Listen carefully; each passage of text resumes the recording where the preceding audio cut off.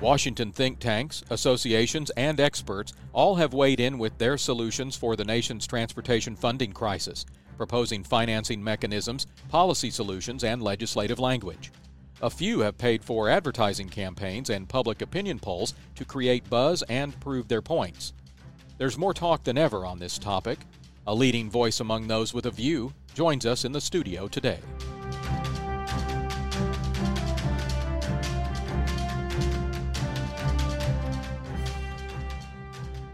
This is Hard Facts. I'm Robert Johnson. It's no surprise that opinions on the funding question are a dime a dozen, but it's also true some viewpoints mean more than others. For decades, the U.S. Chamber of Commerce has led the way with ideas and commentary offered on behalf of 3 million member businesses nationwide. Making the case for the Chamber is Ed Mortimer, its Vice President of Transportation and Infrastructure. He visited the studio this week to share his organization's four-point plan to address America's crisis. Our four-point plan is a roadmap to modernize America's infrastructure, and you get the whole plan at letsrebuildamerica.com. First is we believe that there needs to be an adjustment in the federal fuel tax, which helps invest in our highways, our bridges, and our public transit. We haven't adjusted that in 26 years.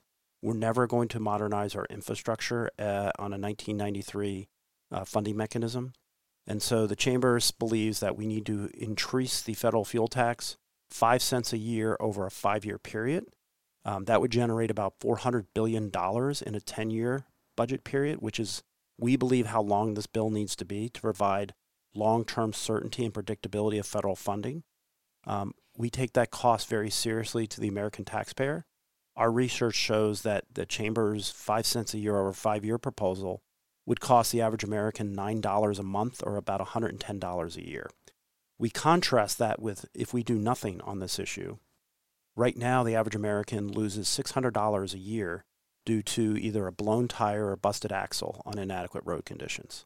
We're also losing up to $1,000 a year in wasted fuel costs sitting in congestion. So the cost of doing nothing is costing us $1,600.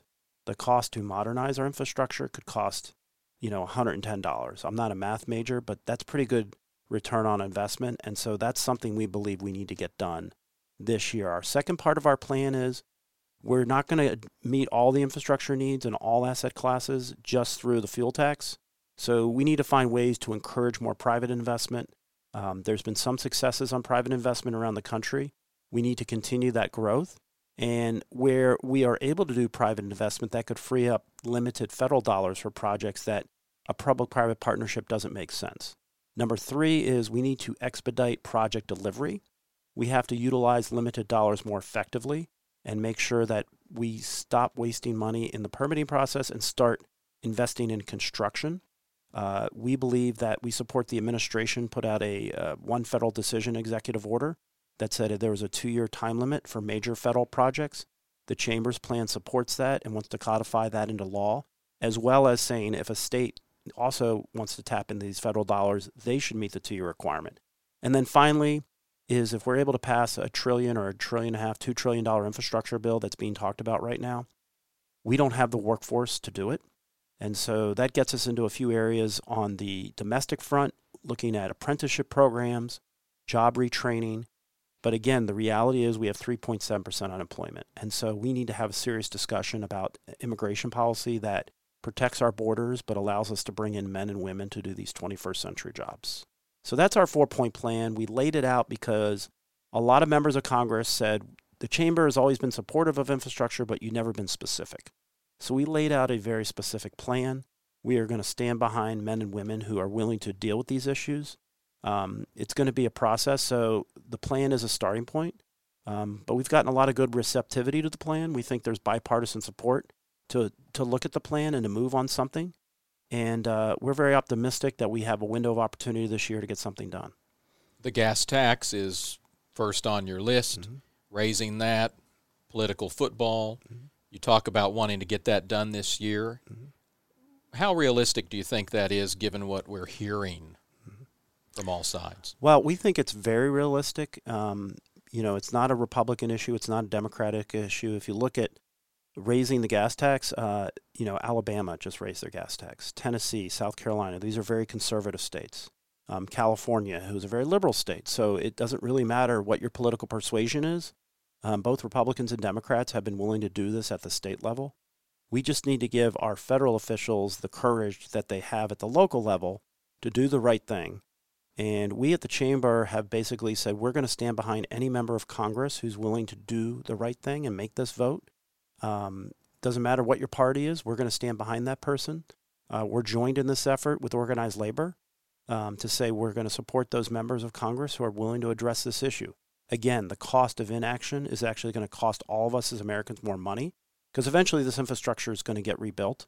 It's a question of when are we going to get started and then how much is it going to cost.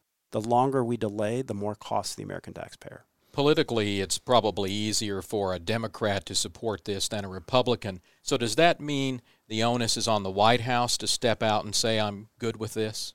Well, it's going to take all three branches coming together. I think if you look at the history of the federal gas tax, Ronald Reagan is the one who supported this. In the first place, Eisenhower started it. President Herbert Walker Bush adjusted it. Bill Clinton did it in 93. So presidential leadership has to be part of the mix. It's going to be something where Republicans and Democrats are saying, we can put the partisanship aside. This is something we can all agree on. It's a budget-neutral way to have the users of the system pay to improve the system. So we think there is that opportunity here with divided government. If you look at all the issues that they're looking at grappling with today, there is no other issue that can bring Republicans and Democrats together, such as infrastructure. There was some hope that this might be happening with this two-part White House congressional Democrats soiree that occurred recently, but it didn't end up going anywhere because of other issues that got mixed in with this conversation. What are the prospects as you see them for getting that kind of a conversation back on track? Well, we see the outlook for that to be very positive in the sense that, as you mentioned, the meeting actually that was supposed to happen, they agreed on a $2 trillion infrastructure bill. They were supposed to meet to talk about how to pay for it. The meeting never got to the substance of the issue. It got to do with investigations and a lot of extraneous matters that had nothing to do with infrastructure. So we are confident that we are going to get the president and Congress back in a room and convince them they need to negotiate this. We elect men and women to all of these offices to serve the American people, and this issue is not going away. I believe in 2020, candidates are going to be held accountable for what they've done or not done on the infrastructure issue. We made it a part of the 2016 campaign. Both presidential candidates talked about it. Donald Trump talked about it on election night. He's talked about it for the 2.5 years he's been president. Now it's time for the delivery phase. And so we got to put some of the bickering and the partisanship aside and get the men and women back in the room figuring out how do we solve problems for the American people. I think everyone listening would say that's a good plan. They also have watched this for a long time, too, and they know that it is easier said than done. Turning to the next point in the Chamber's 4-point plan, the idea of private investment, the president has talked about that a lot, too, but not so much lately. Where does that conversation stand? So I think you're right that there's been an evolution in the administration's position on public-private partnerships. I think originally in the first draft of a proposal the administration put out, it was very slanted toward encouraging states to raise most of the revenue and specifically was highlighting the public-private partnership as a way to do it. The president, when they agreed on the $2 trillion infrastructure bill, I think the president came out and said that was a silly idea and we don't need public-private partnerships. We need real dollars here. Like a lot of things in politics, they're true somewhere in the middle. Public-private partnerships have to be a tool in the toolkit of options that communities look at when they're looking to fund and finance their projects. It is not a replacement for core increased federal investment, but it's a tool in the toolkit. We believe it is going to continue to be an important part of any solution. But I think we've certainly seen the administration kind of back away from really imposing or forcing states to utilize it as a tool. But again, we think that it needs to be an option that communities that it makes sense to have, they utilize it. I live here in the Northern Virginia area. We have a project that Virginia DOT and Transurban came together on And it's really been a benefit to the community where commuters have a choice. They can either ride a general purpose lane, or if they're willing to pay an additional toll through an Easy Pass, they can guarantee that they're going to get to where they need to go in a timely manner. I think that's consumer choice. That's a good option in a highly congested area. That may not work in every community in this country, but we need to grow the options, not limit them. Just like some Republicans may need cover to support a gas tax, states need cover oftentimes before they'll consider a P3. So we're not talking about necessarily needing a mandate. We just need something for reluctant states to point to as an opportunity that they're going to pursue. But hey, it wasn't our idea. You know, we're being allowed to do this by the feds. Maybe we're being forced to do it, but at the very least, we're being allowed. Absolutely. It's got to be an option on the table. But, you know, we got a challenge. There's still 20 states in this country that don't even allow a public-private partnership. So we need to educate the states as looking at it as an option. A lot of people say it's only an urban method. You can't use it in a rural area. But if you go to Pennsylvania, they pulled together rural bridges, 300 rural bridges, and they put it out to a public-private partnership. So that was just solving a problem that they had been dealing with for many years. So you can do this in both an urban and a rural area. But again, it's not for everyone. So we have to educate everyone on the option. It's a tool in the toolkit. And like I said earlier, it frees up limited federal dollars. Whatever we can fund through a public-private partnership, it frees up limited federal dollars on projects that option would not make sense. Projects end up costing a lot more when they're delayed, and the permitting process is usually the culprit. Sometimes it has to do with deciding where or scope, those sorts of things, but most of the time it's getting hung up in the environmental process. People who've learned how to play that game can kill a project, essentially, drag it out over 20 or 30 years, and it's no longer needed. Something else is needed, and we're back to the drawing board. You've focused on that issue as well. Give us a little bit more detail as to how you think you're going to be able to move the ball from where Congress is now on that issue to where you'd like it to be, with some more specifics, broader scope, that sort of thing. Well, I think at the federal level, we've actually made a lot of good progress between the last two surface transportation bills, MAP 21 and the FAST Act, to expedite some of the permitting processes in surface transportation. We also created in the FAST Act a dashboard that's called FAST 41, which allows projects to enter into an arena where they're publicly listed on a website. There's an accountability, and if there's conflicts between federal agencies, there's a permitting council that's supposed to referee those. Our view is that 2 years you can do that timeline. It's a reasonable timeline. And from our perspective, we'd rather the answer be no and put limited dollars into projects that can get through yes than, as you mentioned, waiting 20 years for a project. And then you lose faith with the taxpayer. There's no way you're going to bring private investment in it. They're not going to wait 20 years.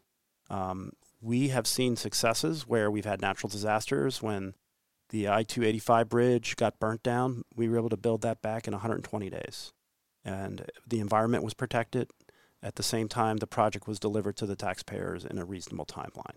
So again, we're not talking about changing environmental law. We're not talking about changing the public input process in the permitting process.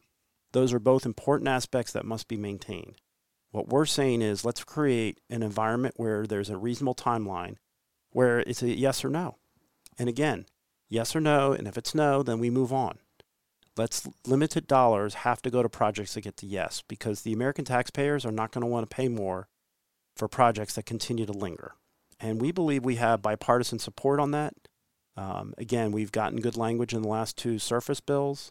Whether you're Republican or Democrat, it's everyone's benefit to have projects delivered in a timely manner. And we believe codifying the executive order, which means we no longer have to, if there's a new administration, that executive order goes away. If we codify it into law, then we can have some long-term predictability in that permitting process. We also believe we can encourage more private investment.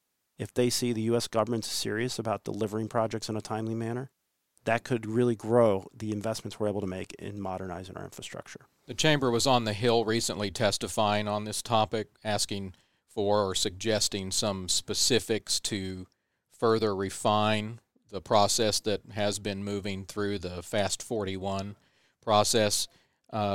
Removing the sunset provision was one of those. Are we about halfway through the 7 years right now, or where are we? We are. It expires, I believe, in 2020, so we're beyond half. That's next year. Right, Yeah, and so we're actually supporting to have that expanded in this infrastructure bill now. We would just as soon get rid of any sunset provision and let's keep this going for the long term. We think it'll be a more effective program if we don't have a end date on it.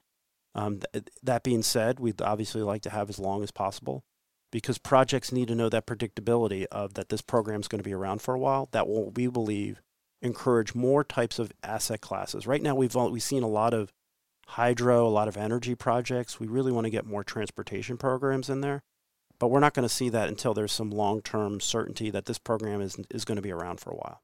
I was going to ask you if there were any success stories, given that we're nearly through the 7 years. You say most of them are not in roads and bridges. Correct. Most of them are not. Most of them are hydro projects. We had a hydro project in Ohio. But I will say, I mean, if you look at the construction of the Tappan Zee Bridge, that was a public-private partnership that was expedited through some permitting processes, and that worked really well in New York. Some of the permitting in LaGuardia with the public-private partnership to expand some of the terminals there. We've seen that go through the program. So it's just something we're still educating folks on the opportunities the program may offer. Senator Portman is going to draft a new bill and drop it pretty soon to talk about getting rid of that sunset provision, and we're very supportive of doing that. You also want to expand the kinds of projects that could be included or considered for this process. Absolutely. We think all asset classes of infrastructure should have the opportunity, if they choose to get into this program, should have that opportunity to do so. Again, this is another tool in the toolkit where if projects can enter into the dashboard, we believe private sector investment will grow. Right now, we hear from a lot of private investors, we just don't have the pipeline of projects because they're not going to put money out there for 5 or 6 years. They have about a 1 to 2 year window of opportunity. And so they want to invest in projects that are going to either get into construction or not in a timely manner. And expanding the eligibility of Fast 41 projects, we think would be a big step in the right direction. When you're talking about money, the overall investment in the program, keeping projects moving, getting them from the planning to the construction to the delivery phase sooner stretches your dollars, right? Because if you drag out a project for 10 years before you start work on it, it's going to be 10 years more expensive. Have you done calculations at all on that when you are out messaging this? What's the number? So the number we found is it's about 20% of the cost of a federal transportation project goes into the planning approval process. That's actually down from about 25% 10 years ago. So again, we've been making moves in the right direction. But if we can get that number down to 15 or 10%, that could make a real difference. And again, it's not just the savings, but it's also the encouragement of other revenue sources to come into this debate if they know these projects are going to move through the pipeline in a more timely manner. Of course, workers benefit too. When projects are moving, there are jobs. There are more jobs longer. Companies are comfortable hiring. Just everybody wins, right? It's a win-win. I mean, like you said, there's a bigger pipeline of projects. These projects take more time. So these workers are going to have secure jobs, and they don't have to sit around waiting for when the permit's going to come. We want to put men and women to work. We want to modernize the system sooner rather than later. We're already at a point where the World Bank ranks our infrastructure 9th, even though we have the largest economy in the world. We're continuing to drop. So the longer we delay dealing with this issue, the longer we're going to continue to see the slide. And so we really view the permit streamlining as a good faith effort to provide the American people projects in a more timely manner, provide some predictability for when these projects can be delivered. And again, with that predictability, we believe we're going to have support from the American people saying we see government actually working, we're delivering, these projects are going to happen on time, and we can actually get more projects through the pipeline. Give us a little more on this fourth piece of the plan, the workforce piece. You mentioned wanting to encourage some discussion about training and other programs to get workers ready to take these jobs. Does that mean we're asking the federal government to expand existing programs? Are we creating new programs? Are we doing both? We're doing both. So we need to have an all-hands approach. The Perkins Act is something that we worked very hard at the Chamber in getting that reauthorized. That includes some apprenticeship programs. The reality is that, not every American needs to have a 4-year liberal arts degree. So how do we provide the skill set and the options for younger people to perhaps get into industry that, with innovation and technology that's there right now, these are actually fascinating, these are well-paying jobs that really can use a new skill set? And how do we get people attracted to this industry? So we are doing a lot of outreach in elementary schools, middle schools, but just that alone isn't going to solve the problem. And that's where I get into the second part, where we have to come up with a comprehensive immigration package. Not just in construction, but every business in America is suffering through workforce development issues, that we just don't have available high-skilled workers. And what we're finding around the country is that communities that are modernizing their infrastructure and that are providing mobility options for high-skilled millennial workers, they're attracting them. I'll give you an example. Columbus, Ohio, was an old freight town. They've reinvented themselves now as a smart city. So you go there, there's biotech companies, there are a variety of mobility options for the citizens there, and they are attracting these 25 to 35-year-old recently college graduates that every community in America is craving to get. They did it. You look at Charlotte, North Carolina. There are communities around the country that if they provide those options, that's how you attract those folks. But just sticking with the infrastructure that we built in the 50s, that's not attracting high-skilled millennial workers to those communities. And so that's why we need to have the federal vision, because we won't have a federal vision. We're in a global marketplace, right? We compete with not just our states, but we compete with everybody in the world. And that's where that federal vision comes in. We have to have a system that allows us to have a system that can allow us to compete with everyone around the world. And we know we're now in an e-commerce environment. So, it's a very different environment than back in the 50s and 60s. How much in your messaging have you linked the transportation infrastructure discussion to the immigration discussion? And secondly, does that help or hurt in terms of trying to get action sooner? Well, we have linked it as part of our plan, and I will say the administration has also made it a part of their plan. And so I think there's a recognition on a bipartisan basis that we need to have a workforce component to any infrastructure bill. Organized labor wants to be a big supporter. They have apprenticeship programs, and how can we help them grow them? So, Ivanka Trump is leading a task force on workforce development. Our CEO, Tom Donahue, is on that. And so we really believe that any infrastructure bill that you see move through the pipeline is going to have a component. Now, it's not all money. It's really encouraging some business leaders to step up. It's encouraging our universities and think tanks to step up. It's a shared responsibility. But I think at the end of the day, there is some federal leadership and federal dollars that will be part of any infrastructure bill to address that issue. How often does the Chamber hear from its members around the country on this issue? It is probably the number one or number two issue that we hear, and I know that because usually when a Chamber of Commerce comes to Washington, they stop by our building, and I am the one that they ask to hear about that issue more than any other issue.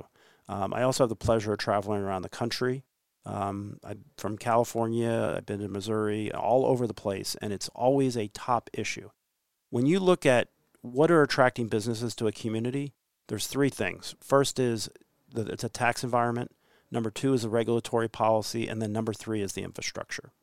Look at the example of Amazon. When they decided to locate two places, they picked Crystal City, Virginia, and they also picked Long Island Sound in New York City, which they have recently pulled away from, but they may end up back there.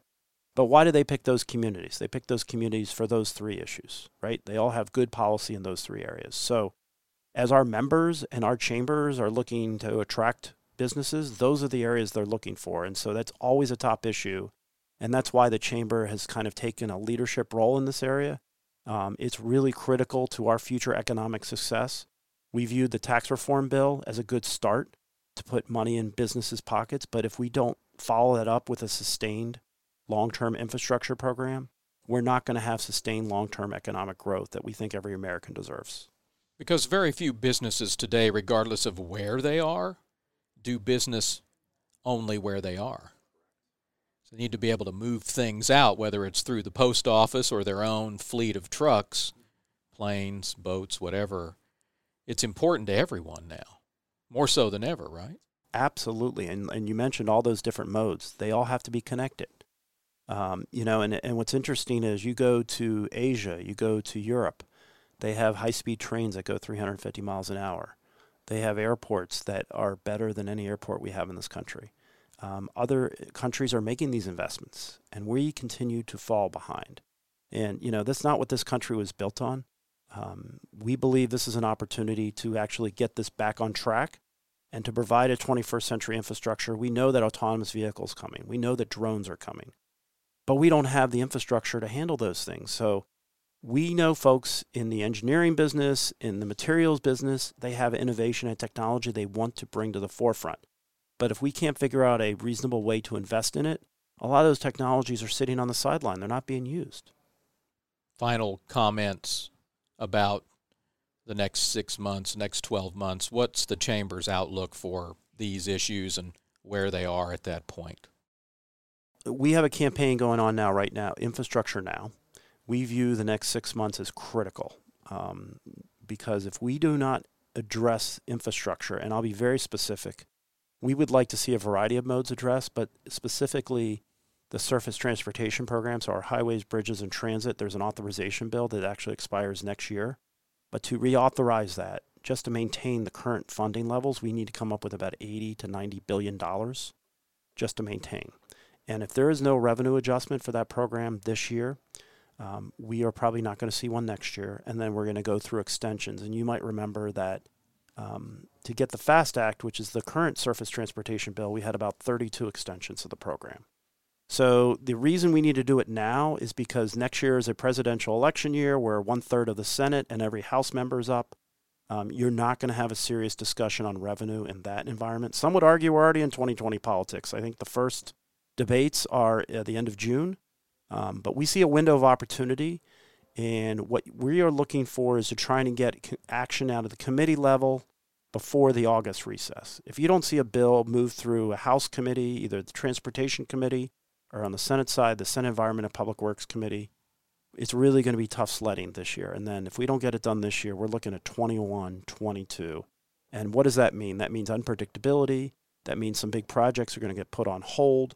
And it really means is that the dollar figure to actually modernize the system is going to grow exponentially. I think it's safe to say everyone listening is with you on that, and they hope that you and others fighting for this are successful. Well, thank you. And I encourage everyone listening that you can do something about this. You can talk to your elected officials. We have a website. It's fasterbettersafer.org. We're our coalition website where it can put you in touch with your members of Congress, tell them the time to act is now. And we encourage everyone in this limited opportunity where we do have divided government, but we do have a lot of partisan bickering. This is not a Democrat issue or a Republican issue. This is an American issue, and we need to hold our lawmakers accountable to do the right thing in this area. Ed Mortimer, thanks for stopping by and sharing the Chamber's vision on transportation. Thank you. Next week, we get the perspective of those who build the projects from Steve Sandher, the Chief Executive Officer of the Associated General Contractors of America. That's Wednesday, June 26th on Hard Facts, a podcast production of the Portland Cement Association. I'm Robert Johnson. I'll see you then.